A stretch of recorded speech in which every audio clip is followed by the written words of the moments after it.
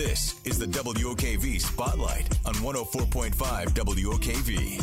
Trick or treat, smell my feet, give me something good to eat. Happy Halloween! We have already heard from so many of you in the open mic in the WOKV app. We want to make it a fun, festive, and entertaining day and night and make sure that you're not in the news for any bad reason tomorrow morning.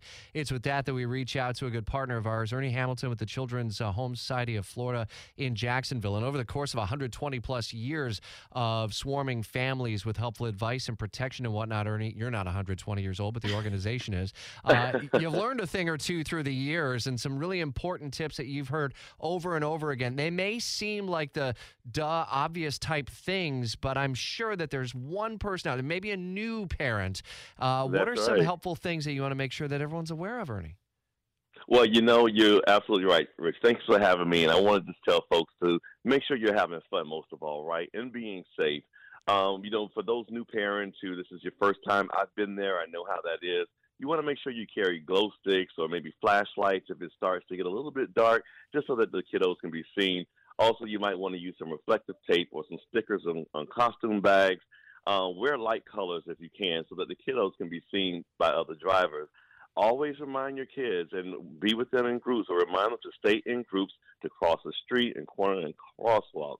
Now, there may be some folks who say, I want to do things at home. There are fun things to do at home. You can host a pumpkin carving contest with your neighbors and your friends and your family, or, even take turns on doing a monster hop or things like that, similar to what a hopscotch is. So there's just so many fun things you can do today, this evening. Yeah, Ernie, and we've been talking about the basic safety advice that we always give every Halloween to try and stay on the sidewalk, and the things you just mentioned, reflective costumes and flashlights, and make sure everybody can see you while you're out. But something that's been going on in different places around the country, and I'm sure here from time to time, people always talk about the myths about candy and something could be found in your candy, but there's actually some real concern there because, especially with the legalization of marijuana across the country, sometimes those things get put in there. And, of course, we have medical marijuana here. Have you seen any instances of that? I have not seen any instances of that, but we definitely want parents to definitely check your candy. Even when I was a kid, my mom and dad always checked our candy before we ate it. So you want to make sure that you do that. I know the kiddos might be ready to eat right away. We have not heard or seen anything, but as you know, and as you stated, it is out there. So please just be safe and check all of the candy. Absolutely. And with those of us who are parents, we know no matter how many times we preach to our kids, look both ways before you cross the street. Don't dart out. It don't matter if you're 7 or if you're 17 and still trick-or-treating with a group of people. Someone is bound to do it. So for drivers, and especially around dusk, Ernie, I think that's that dangerous 30 to 45-minute period this evening into the later evening hours as people are headed home from work in the neighborhoods to just back off several miles an hour, if not go really slow, and just be extra cautious today. Yeah, be extra cautious, go slow, and enjoy the moments. Wave at the kids, just really take your time and enjoy the ambiance around you. And remember that we have a lot of kids out there today, and we want to keep everyone safe. I hear you probably could do a spooky voice for your kids. Were you always like a spooky voice, Daddy? Well, yes, I can. Will you be in costume this evening?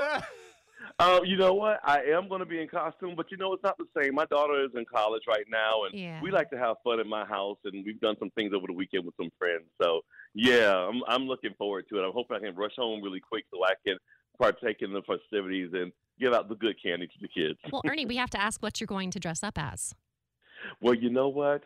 This year I am going to be I'm going to be in between Freddy Krueger. I've kind of got this monster thing going on, and I'm a kid of the 80s, growing up as a teen. So, but I don't know if I want to wear that scary mask. So I don't want to scare the kids away. You're so a kind man. Cool Freddy Krueger. Cool Freddy Krueger. I like that.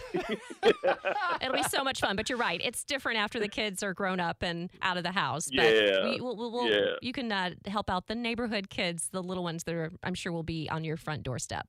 Oh, I cannot wait. We have so many kids, too, in our neighborhood. I can't wait. Well, and for that reason, and you said the word rush home, make sure you take it easy headed home, and that's the helpful advice for everyone in Northeast Florida. Ernie Hamilton with the Children's Home Society of Florida with the Jacksonville branch. And if you want to learn more about all the early childhood programs, counseling, foster care, and adoption, November Adoption Awareness Month, for example, chsfl.org.